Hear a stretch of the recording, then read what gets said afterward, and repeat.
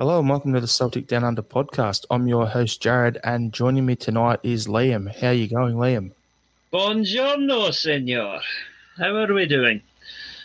I'm doing very good. I don't understand. Did we win the Euro? Yes, we did. Yeah, because for about 3 hours on Monday morning, I was Italian. Yeah. I think we're all Italian other than people from one little country. So Yes. great result.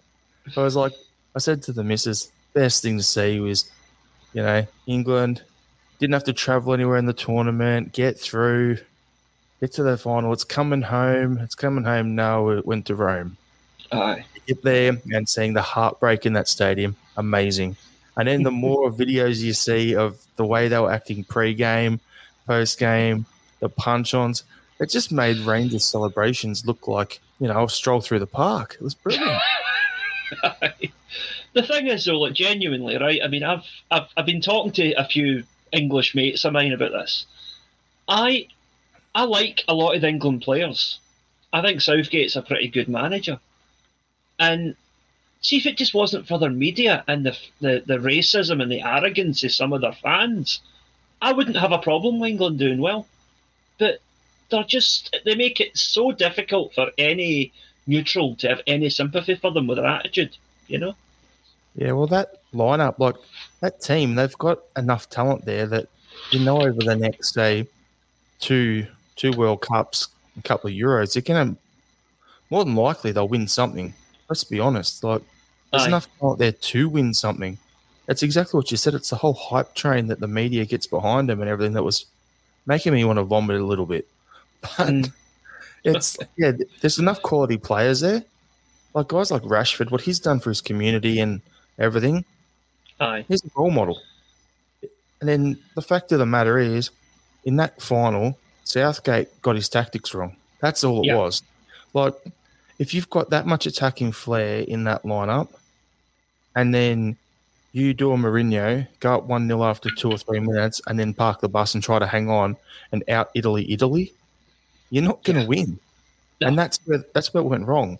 To bring on Sancho and Rashford that late in the piece for the shootout and then see them both butcher it, I was just like, yep, that could have been a hero move, but it clearly didn't work. So no. And I'll just say it now. I'll say absolute, and I think I speak for you as well when I say solidarity with those boys, because the amount of shit they are getting right now from the media and from some of their own fans is just totally out of order. Rashford in particular is a hero for what he's done, for, like you say, with his community work as well as his football. And him, Saka, and who was the other fella? Sancho. They do not deserve what is getting thrown at them right now, and I just send a wee message of solidarity to them. Yep, 100% agree with that. One other thing. Where was Jack Grealish? Where was Raheem Sterling for that 5th penalty take? Why was a 19-year-old guy Saka in that role when you got these star players in inverted commas just sitting there not taking the penalties? To me, that was just wrong. In Grealish's defence, he's come out and said he wanted to take one, and the manager told him no. So again, that's down to a mistake by the manager. Yeah, fair enough. I wasn't aware of that, but but still, it's not ideal. But no. At the end of the day, I don't like the Italian football team because I have a very long memory. 2006, diving win a penalty, knock Australia out of our first World Cup in 32 years. So I do not like the Italian national team at soccer or football at all. However, in that situation, it was a lesser of two evils. Aye. Plus, I think, again, look at it purely dispassionately, the best footballing team won the tournament. Italy were the best team at the tournament. Yeah, Mancini, the miracle man. That's what he was. The way he's turned that program around, unbelievable. So anyway. We'll flip the script a little bit and get straight back into what everyone here wants to listen to. We're going to talk. Celtic played some football games. Yeah. Yes. So we had a 3-1 win over Sheffield Wednesday. Josh Windus scored, the former Hun, for them. But then it was good to see Albion Ajeti with the captain's armband. Moffat scored, and then Odson Edouard later on. What was your take over the game? Like, do you want me to go through the whole lineup first of all, starting lineup, or what do you want us to do? I mean, to be honest, the lineup changed that much that you can't really hard to keep on top of. Aye.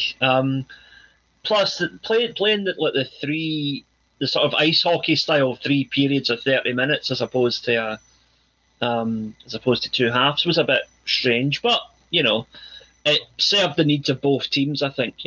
Because for what I understand, Sheffield Wednesday were at a similar stage of their training to us. They'd only been back a few days, and players were getting tired quickly. And no, I think it's good to win these games, but equally, if we'd have lost 3-1, it would have meant absolutely nothing.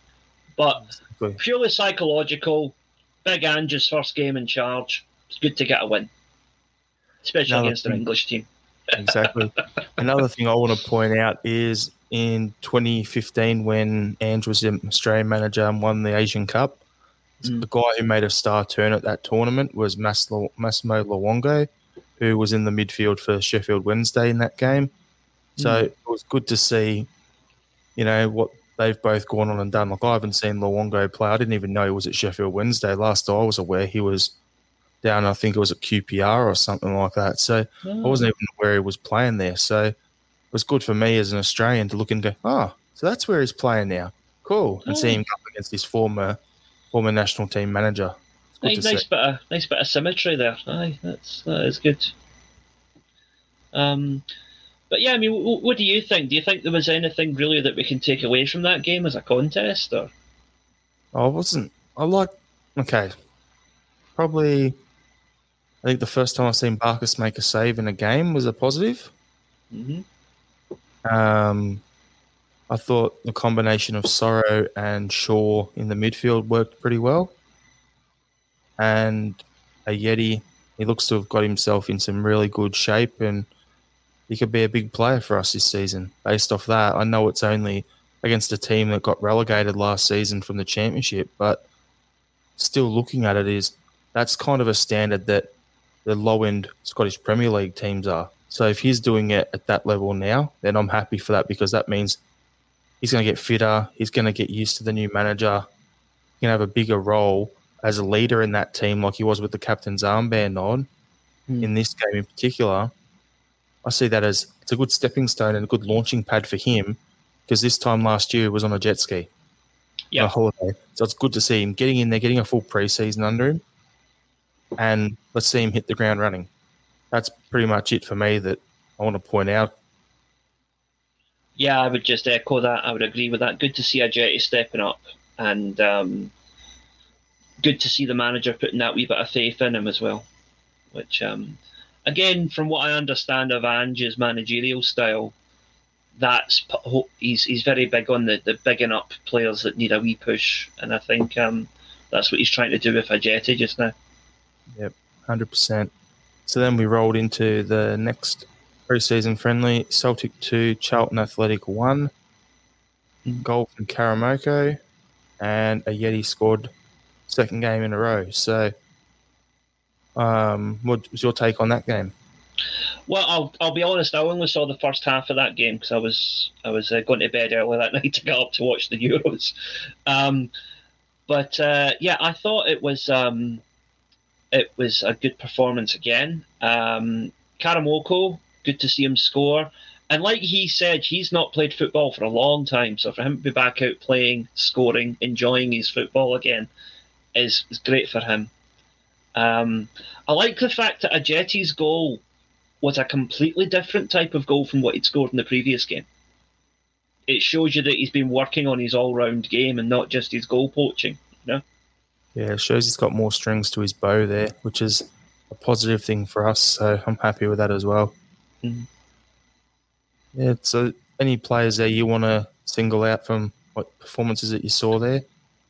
Oh God, I'm struggling to remember his name. Who was the young boy that scored the second goal in the Sheffield Wednesday game? Murray. Was it Murray? The ginger-haired lad? Not Murray, sorry. He didn't play that one, did he? No, but I'm just over the course of the two games, that was one player that stood out to me. Stood out to the extent I can't remember his bloody name, but there you go. The one who's got the jinky look about him on the wing. Aye. He was very... Owen Moffat. Moffat, that was it, Moffat, yeah. He looked like a... I hope that if either he gets a full season with the Colts, or perhaps we could even loan him out to another Scottish team and get him some first-team experience, because he looks like he's ready to step up to that level, I think. Definitely ready to play some football against men instead of in the reserves against boys. So, yeah, there's a few guys there, like seeing guys there like Dane Murray. You're looking at, Moffat that we're talking about there. There's a few guys that could make that leap. Let's watch his space. See what Ange does with them, because, as we've spoken about numerous times, he's good at developing youth. So could be an interesting one. I'm looking forward to it. Could also save the club a lot of money by bringing those guys through. I definitely am happy that we've got a manager in place who is a lot less hesitant to promote the youth than Neil Lennon was. Neil Lennon will always be a legend in my eyes, but I think one of his major flaws was he was at times reluctant to promote youth. Yep, 100%. You look back to when he's in his first stint, Rogic comes in, wouldn't play him. Yep. Then he goes on loan back to Melbourne Victory, comes back, Lenny's gone, Ronnie's there, and he starts to establish himself. So then you look at Rogic under Ronnie did well, under Rogers did well. Suddenly a certain person is back in the door again, and he's had probably a couple of shocking seasons. Certain players just didn't mesh with the way he coaches. And Lenny, other than bringing through Forrest in his first stint, I can't remember any of our youth players who have come in and established themselves under him, except for Welsh this season, but that was more forced on us because of injuries. And Duffy being a dud, basically. Yeah, pretty much. Yeah. So having glass legs and being released. Yeah. So we'll discuss the upcoming friendlies later on in the podcast. So what we'll do is we'll talk about something in general terms real quickly here, something I don't really want to talk about because I don't like being the tabloids and, the gossip rags and all that sort of crap. But the Leigh Griffiths situation. Now, I'm just going to say my bit, then we'll throw to you, Liam. Sure. And then we'll push on after that. We'll try not to talk around it too much. We don't want to dwell on it. What he's allegedly been accused of, and the key word here is allegedly, this needs to be proof, not trial by media, is disgusting, disgraceful, and if it's happened, sack him and get him out of the club. Okay? I don't want that involved in their club if it is true what's happened. Yeah. However, I don't want him hung, drawn, and quartered and trial by media happening, waiting for the police to do their investigations. There's going to be investigations. There's going to be stuff ongoing that we're not going to be privy to as a fan base. And that's the reason why I don't want to talk on it too much. But, it's just the fact is he gets that 1-year deal. We're looking like, okay, here's a chance for you to re-establish yourself. We need another striker, especially if Edouard's going to be sold. And then this happens. From a football perspective, it's a kick in the nuts to the team and the club. To his partner, above all else, absolutely disgusting, and she deserves better if it's true. And, and for the man that he is and what he's done for the club, this is how, if it's true, this is how you tarnish your legacy. But over to you, Liam. Yeah, I'm just going to begin by making a general point on how the media covers these kind of things. You might disagree, but I've always been of the opinion that whenever there's a crime, an accusation of crime, and it's of a sexual nature, particularly if it relates to underage people, I'm always of the belief that the accused and the accuser should not be identified until the full legal process has been completed. Because even if Lee Griffiths is found to be completely innocent in all this, there's going to be a large part of probably our fan base and certainly of our rivals' fan base who are going to think, okay, just got away with it. Because that's the nature of these kind of crimes, is that once you're accused of something like that, it ruins you. And that's why, unfortunately, I think, now, if he did it, what he's alleged to have done, then quite frankly, to hell with him. Get him out of the club. I don't want him anywhere near Celtic again, especially after all the chances that he's been given. It's disgusting behaviour for any human being, especially for someone who has a partner and has kids to think about. You know, I work with children in my job. I'm a primary school teacher. Now, the people that are involved here are a bit older, but if the thought of anybody sending dirty messages to any of the kids I work with, that just absolutely sickens me, and it makes me angry just to think about it. You know? And like I say, if he's done it, to hell with him, get shot of him as quickly as possible. But the full investigatory process has to play out. And I think it's wrong that the media have identified him while that process is still ongoing. Because, as I say, innocent until proven guilty should be the default for any crime or alleged crime. And that's not going to happen now. Because whether he's found guilty or innocent, a certain section of society is going to think he is guilty and he just got away with it because he's a footballer. I don't want to speak ill of the dead here, but I'm just going to put what you've said into context. Kobe Bryant in the NBA, he was up in Colorado years ago, got accused of sexual assault. Now, who knows what actually happened there? They settled on a civil, got it all done, signed non-disclosure agreements, and moved on. Now, who knows what happened? But his legacy was tarnished, and it took him another maybe 10 years of playing and winning championships and rebuilding and becoming a dad and, you know, understanding it and becoming this, like, veteran who understood and people and actually got out and was – every time he put a picture up with his daughters, it was like proud dad, and it was like hashtag girl dad, whatever it was. And he's like – he grew, and that was good to see. But it took him years, a whole decade or more, for people to stop calling him a rapist and all that sort of stuff that goes with it based on an accusation that happened, that who knows what actually happened. So that situation there is what this case here reminds me of. I look at it and go, I don't want that for if he's not guilty, I don't want him to have to live that life. I don't want his missus to have to live it, but it's out there, it's in the media, and trial by media and social media being around now is an absolute savage place. And yeah. The sad reality is he's going to have to live that now, whether he's guilty or innocent. Because that's what's going to happen.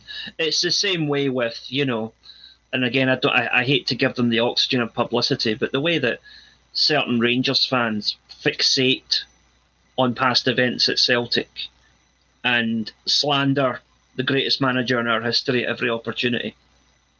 It's the same sick minds that are at play in the media here as well.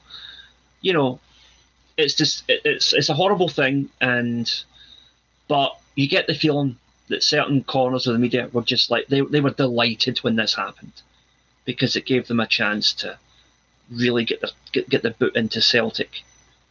You know, yeah, definitely point scoring at the end of the day in a situation where there's no winners. No, the primary concern is child welfare, and I think most of the people covering this and most of the people bleating about it online don't give a shit about the girl who's actually at the centre of it all. And that is the most disgusting thing in all of this. Yep. I have to agree with you on that. So yeah, I think we've covered it all there in a nice, succinct way. We've got our point across, and I'm thinking we won't discuss this again until there's more actual hard evidence of or something has actually come out and say this is what actually happened. And then we can discuss that further then. But until that point, don't want to discuss this topic again. And what I would say, just to close that off, is that don't be surprised if this takes quite a while to resolve itself one way or another. If it's a police investigation, there's going to be all sorts of stuff that needs to happen. Even if no criminal charges come, there's going to be an internal investigation at Celtic, and it's going to be a case of whether or not morally anything wrong has happened. Legally, has anything wrong happened? And if legally nothing wrong has happened, then Celtic can't really do anything in terms of the contract. It's in that sense, it's the same as Bolingoli last season. Everybody wanted him punted out the door. But legally, Celtic couldn't do that because he hadn't actually breached his contract. So, I'm going to use that as a segue for you. You mentioned Bolingoli, and something I wanted to discuss later on, but I'll just go to it now. I've got this feeling that Andrew's going to give him a second chance. What's your take, Liam? I think that's a distinct possibility because whatever offence Bolingoli caused, a lot of the people that he pissed off are not going to be there next season. Scott Brown's away, Neil Lennon's away. That's the two leaders from last season no longer there. Peter Lawwell's gone too, apparently. Yep, Lawwell's away, allegedly. And, we're looking at probably Edouard, Ayer, and a few others out the door too. If it's a completely new look team, then yeah, why not? If Ange is willing to give Lee Griffiths another shot, then why not give Bolingoli another shot?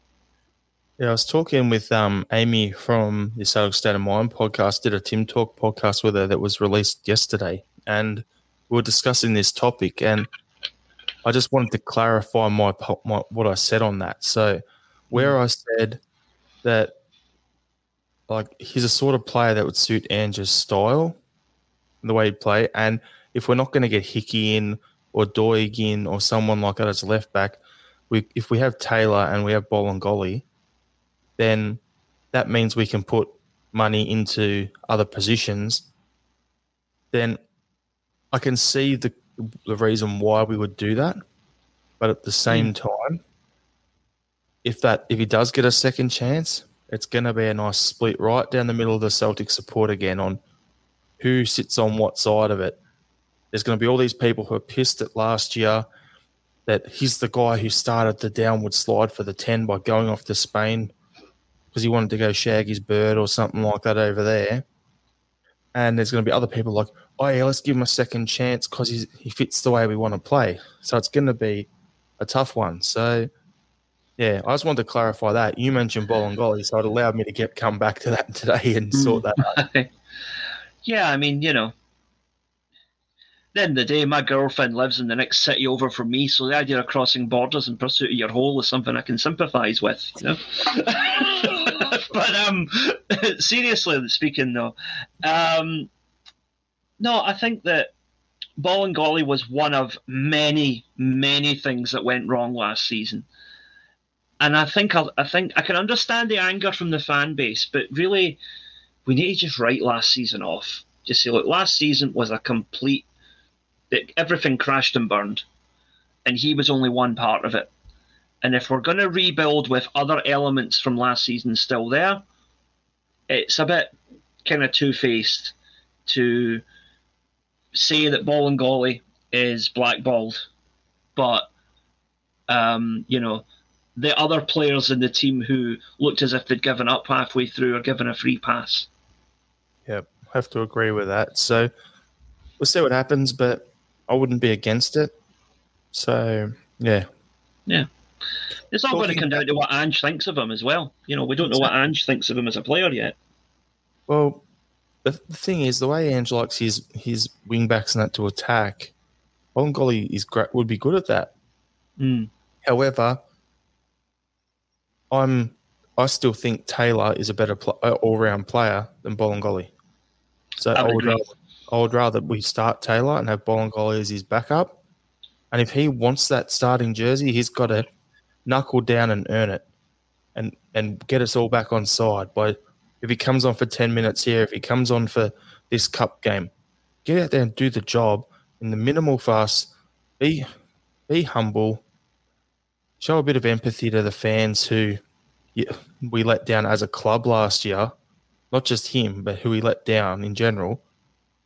And step up, take your lumps, and then when you get in the team, have a fair income crack at it, and next thing you know, you might have us back on side again. Aye, you never know.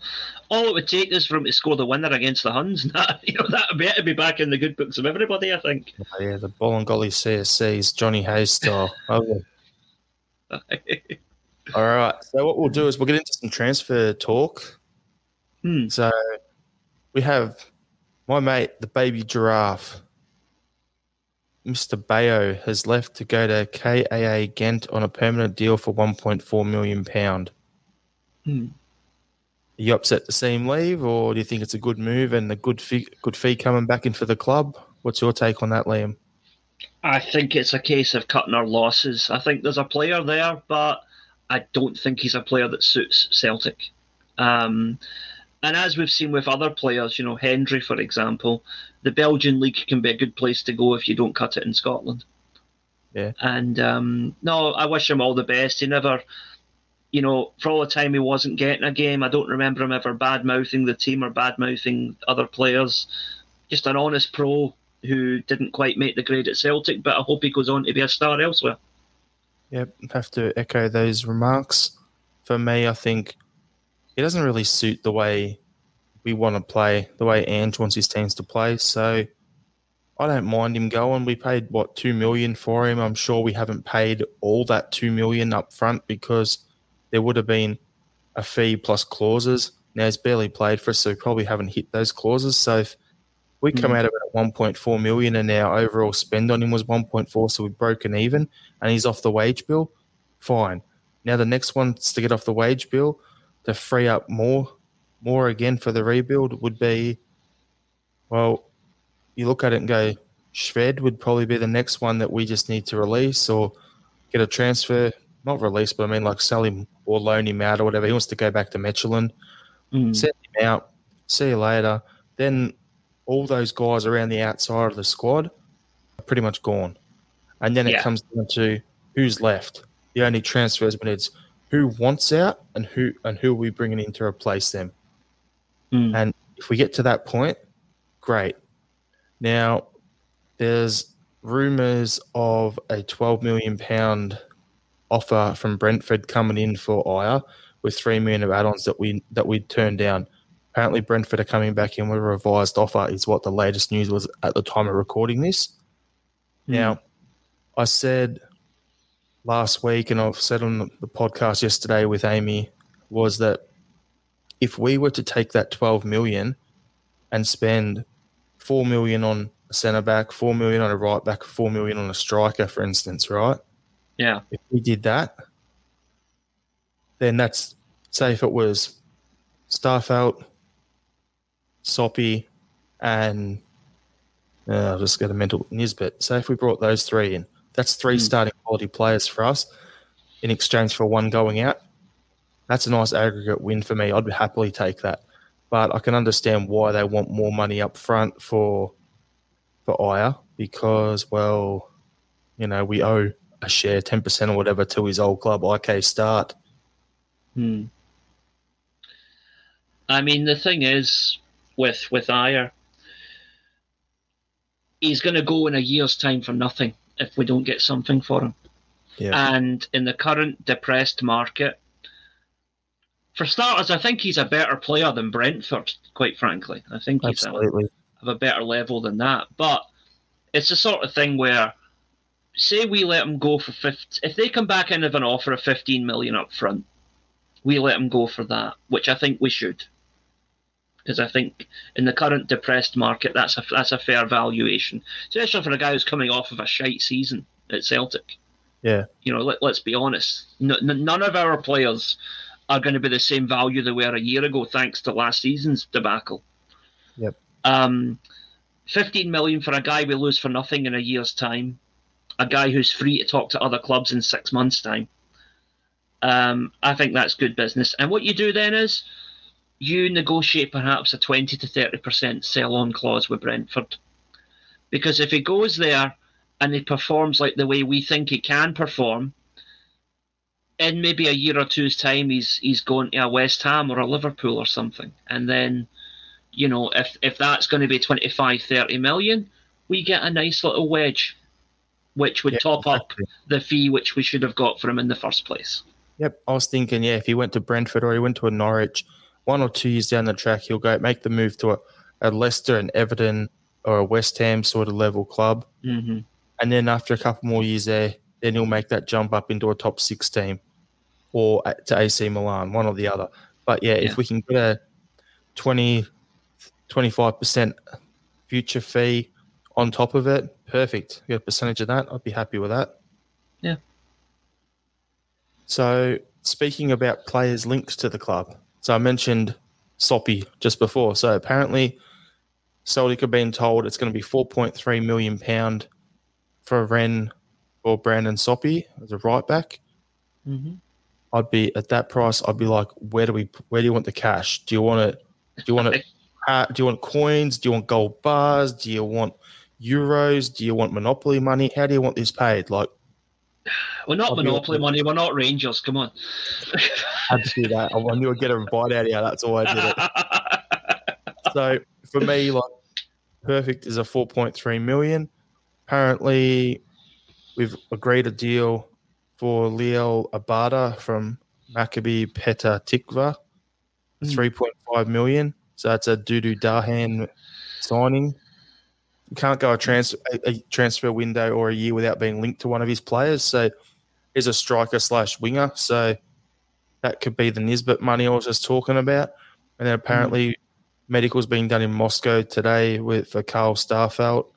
Ruben Kazan moved for 4.25 million. So if you add all that up, that comes in around that 12 million I was just talking about we get for Aya. And we've got 3 potential first-team players. So, geez, anyone think I've played a bit of Football Manager or FIFA over the years? No, you're exactly right. That's the kind of business that we need to be doing.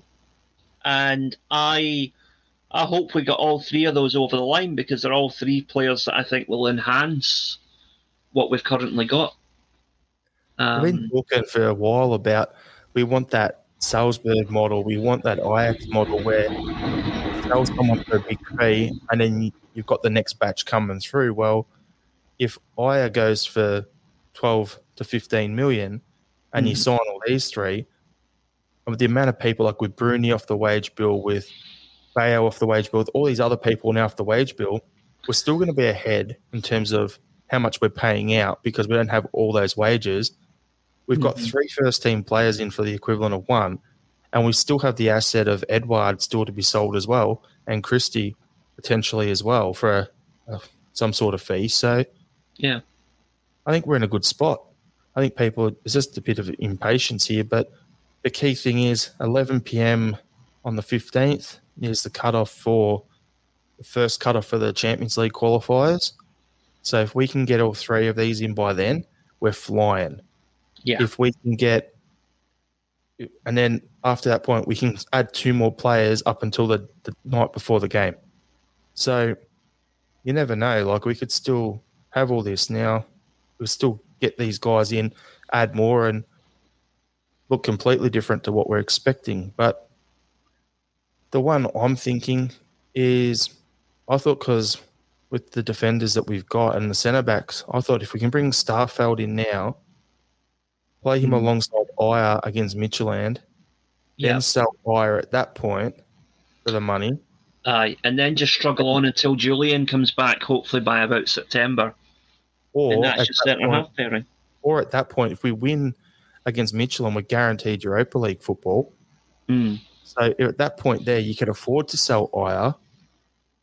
Then if you flip some of then he's gone. Then you're like, okay, now we just get another centre-back. Now we look to bring in what was the guy's name from one of the other defenders? Ko Itakura. Bring on the left-sided centre-back, someone like that. Oh, yes. I'd love to see him at Celtic, got to admit. Then if you brought him in, and then then if you sell Edouard, then you reinvest some of that money into Nisbet, for instance. And maybe if you do want another left back, go find someone there as well. Great. You just flip the money around and just move all the pieces. But if we do it that way, keep Ajer, get through the Michelin matchup, then let him go and bring in someone else at that point, I'd be wrapped with that. I'd be especially happy if we could get Itakura in because, obviously being in Japan, but the thing is, like, that opens up the Asian market to us again. Yep. Because, when we had Nakamura, and to a less extent when we had like Zheng Ji and Chaduri, Ki Sung Young as well. Yeah, sorry, we didn't exploit that anywhere near as much as we should have in terms of monetizing the fact that we had some of Asia's best players in our team. And if Itakura comes in and he plays to the level that I think he can, he could be one of Japan's best players. And that could really elevate Celtic over here if we promote it properly. If Ange does it properly, if he brings in Itakura and then he also brings in the other two guys that we've been linked with who are in the Japanese Olympic team, the winger and the midfielder, bring them in. Yeah. Wow. That's going to be a market. And the thing is, I can actually see Dom Mackay focusing on that market, in terms of marketing. And there's a lot of companies over there. Like, you have a look, your Kawasaki's, your Panasonics, your Toyotas, you got all these guys, Nissans, all them over there. Massive companies. Imagine if you had 3 or 4 good Japanese players at the club. It's going to open up all the potential sponsorship agreements and all that with them. And with Dom having lived in Japan in the past and having lived in Australia in the past, he's going to understand the business side of how things are done in that country more than Peter Lawwell ever would have. Well, that's an interesting thing because I'll just give you something to think about here, right? The shirt that most kids, as I said, I teach primary kids. The football shirt you see kids wearing here more than any other is Barcelona. Now, Barcelona, as far as I know, have never signed a Japanese player, but they have a major tie-up with Rakuten, who are basically the Japanese Amazon. Yep. Right? They play friendlies over here every couple of years. Every kid, you ask them who's your favourite player, they'll probably say a Japanese player, but you ask them who's your favourite foreign player, it's Messi. Right? Barcelona, considering they don't even have any Japanese players, have done a phenomenal job of promoting themselves over here. And Celtic could do that as well, if we just get on it, The funny thing is, I'm laughing at what you're saying because Barcelona did have a Japanese player, and that's why they got a transfer window embargo. Did they? Because they signed him underage. Oh, Christ, I didn't know that. There you go. That was the last one. That was a few years back, but yeah, that's the last one I saw with them. But yeah, like, it's a massive market in terms of what we was talking about, like off the pitch, and it's a growing market for us as a club because the players are affordable, they're technically good, and the work ethic of the Japanese is unbelievable. It's like, it would be dumb not to shop in that market and try to build our brand there. Hi, I mean, you take the example of that boy Kubo that went to Real Madrid. Now, he's currently loaned out on, I think, is it Mallorca he's currently playing for? Yep. But, where else in the world are Real Madrid going to be able to sign a player of the quality that can go into their team for £2 million? That was what they paid for him when they signed him from FC Tokyo. £2 million. I've got a funny comment for you. £2 million. That's what they spent? Yeah. We spent the same on Bayo. Oh, for God's sake. There you go. Levels. Oh, dear. Levels. Yep, levels. So I think that pretty much sums up what I mean by it's an affordable market and we've got to get in there. So, yeah, good fun. Let's hope to get some players in, see some movement in the squad and get any of these people who don't want to be there out and get our squad strengthened and up and go onwards and upwards. And, yeah, let's see the Ange Revolution kick up a gear or two. Yes, absolutely. One last player I wanted to touch on is Boson Lyle. How do you say it? Lawal or something like that from Watford. Irish under-21 international. Apparently he's signed for Celtic on a 3-year deal. First year he'll probably be playing with the Colts team. So, yeah, I don't know much about him, but from all reports, he looks like a promising up-and-coming player. So it's good to see some players being signed up for that too, because the Colts season starts very, very soon. I think it's either this weekend or the following weekend. What that also tells me, and maybe I'm reading too much into it, but the fact that we've signed a player to go into the Colts team suggests to me that Ange is looking at promoting at least a couple of the current Colts into the main squad. Yeah, exactly. Which is a good thing. I agree with that. Yep. Yeah. So, last couple of topics for us to discuss, because, you know, we're just going to... It's just because the two of us, we're smashing through things a lot quicker, Liam. Miss you, Sean. Miss you, Johnny boy. And Claire, congrats on getting married. There you go. Yeah, congrats, Claire. All the best. So, apparently, this weekend we've got some friendlies coming up, right? So, I didn't word that well, but we're playing Bristol City in 5 hours and 46 minutes, according to the Celtic website. But yep. The main one I wanted to talk about is on Sunday, or Saturday over there, Sunday our time, we're playing Preston North End, and apparently we're going to have 2,000 fans allowed in Celtic Park for that friendly. About bloody time. Yes. Yeah. That quote on the Jock Stein statue out the front says it all. Football is nothing without fans, and boy, have we missed them. You see the Euros with crowds, and you're like, dude, that's what's been missing. I was watching games, Ukraine versus whoever.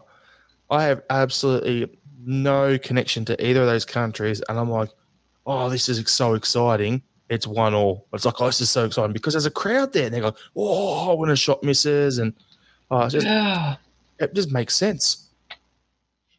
It's funny you say that because I think it was Ukraine Macedonia was a game I remember watching. Had no investment in it whatsoever, but by the end of the game, I'm like, this is brilliant. Come on, because Macedonia were pushing for the equaliser, and cut a long story short, ended up ordering both tops. Doesn't surprise me. Nope. Shirt collector. That's your official title. Liam the Shirt Collector Carrigan. That's your name now. Yes. But yeah, it's just amazing having some fans there. So 2,000 fans at Celtic Park is probably going to seem like, to the players on the field, that's probably going to feel like running out in front of 30, 40,000. Considering they haven't played in front of any in how long? Yeah. Yeah, it's... good 18 months or so almost. So, yeah. Great to see that game on the weekend. And off the back of that, we've also got some news that Celtic has applied to have 18,000 fans in attendance against Midtjylland for the Champions League qualifier. If that comes to fruition, if only our borders were open, I'd be on a plane. I'm telling you. If I didn't have to bloody quarantine for 2 weeks on the way back, I tell you, I'd be up for it as well. That's what I'm talking about. It's like you fly over there and you'd have to quarantine for 10 days. We both would.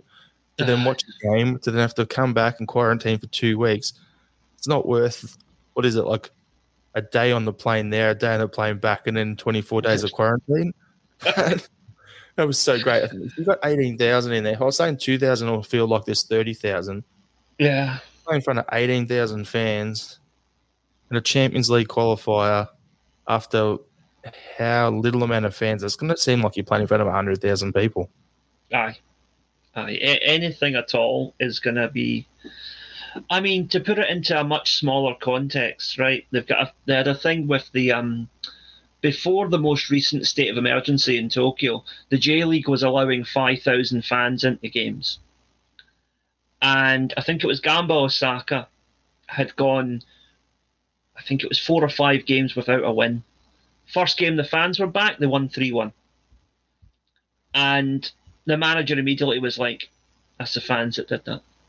Yeah. It's You the know, 12th. it's a material difference, you know? It's the 12th man. Let's the fans keep you on edge. I don't think every game's. Do you really think we would have made so many mistakes at the back last year if there was a crowd behind the goal ripping into the goalkeepers and the defenders if they were there? No. It's the accountability. And the changes that needed to be made would have been made in November instead of March. Exactly. Mm. Yep. Oh well, no reason to revise history. So what I'm thinking is in the next couple of weeks on one of the pods, we'll get the whole team together and we'll do our fearless predictions for the upcoming season before it all kicks off. So we basically got thinking, after the Michelin game or before the second Michelin game, I think that's a good spot for it. So aye, because there's the West Ham friendly in between as well. That'll be an interesting one. Yeah, exactly. So we should have close to a full strength team by then. And that ties in perfectly. And good segue. We're going to go. So we've got Preston North End this weekend, and then Wednesday, 21st, our time, Michelin Champions League qualifier. And then on the weekend after that, West Ham, Celtic Park. Then off to Michelin again the following week for the Champions League qualifier. And then the season kicks off 5 a.m. our time. Perfect. 5 a.m. on a Sunday morning. You're beauty. I could do that. Hang on a second. Michelin's the 21st? No, the first one is. Right. Yeah, beauty. The 22nd's a bank holiday in Japan. I've just realised I'll be able to watch that game. Hey! You're all set. There you go. So it's going to be. I'm looking forward to the upcoming season. So we'll do our fearless predictions, but just want to know Bristol City game. What are you hoping to see in that, Liam? Goals, hopefully. Goals, and players getting more match fit. Yeah, I want to. You want to see progression. We looked a bit stronger and a bit tidier against Charlton than we did against Sheffield Wednesday. I hope we step it up another level again against Bristol City. And then again against Preston, and then finally against West Ham, Yeah, that's how it should work. So I want us to see, I thought we were a little clunky at times against Charlton. So it'll be good to see get guys get another run into the legs, get out there, get another 90 minutes into them in the Ange system, getting used to it, and then build on that again against Preston. Hopefully win some more. So, there can't be stories of, Celtic lost to Bristol City and Preston North End.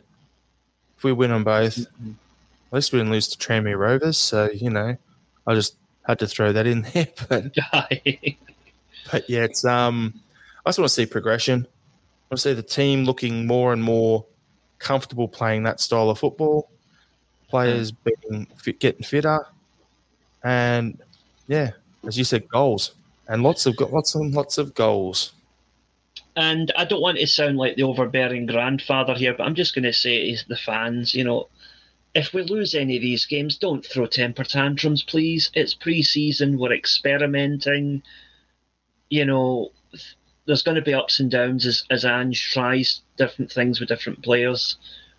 We've won 2 games so far. We might not win the next 2, but hopefully we will. But, My comment off the back of that as well is how many times have we lost preseason games away on our camps over the years? Like, we go to, was it Austria and Switzerland, and we played all sorts of teams over there, and we'd lose games, and I was like, it's just preseason, no big deal.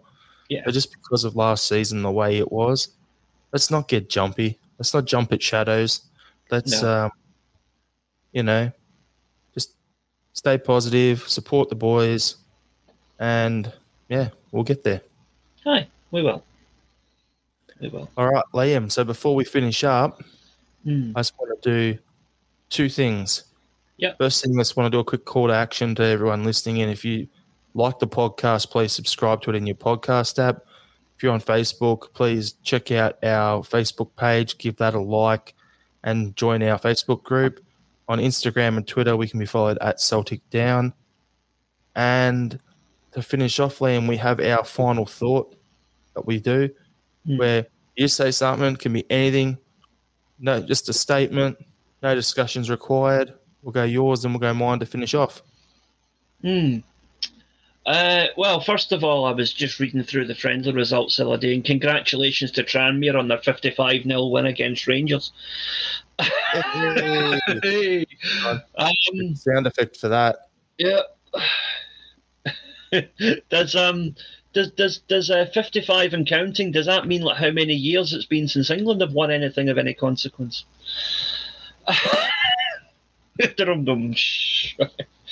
No, my final thought, I would say, let's just get these players in, get them bedded in, right behind Big Ange, show us the way forward, big man, and let's go out and beat Midtjylland and guarantee European football until Christmas. Let's just get it done. You kind of took what I was going to say. I was going to say patience is a virtue. I know it's in short supply at the moment, but yeah, I just want to get some players in and see some progression, not just on the pitch in terms of the performances in the friendlies, but I also want to see the next step for us going forward in the rebuild is to get some players in, get some players out, and push on. That's what I'm looking forward to.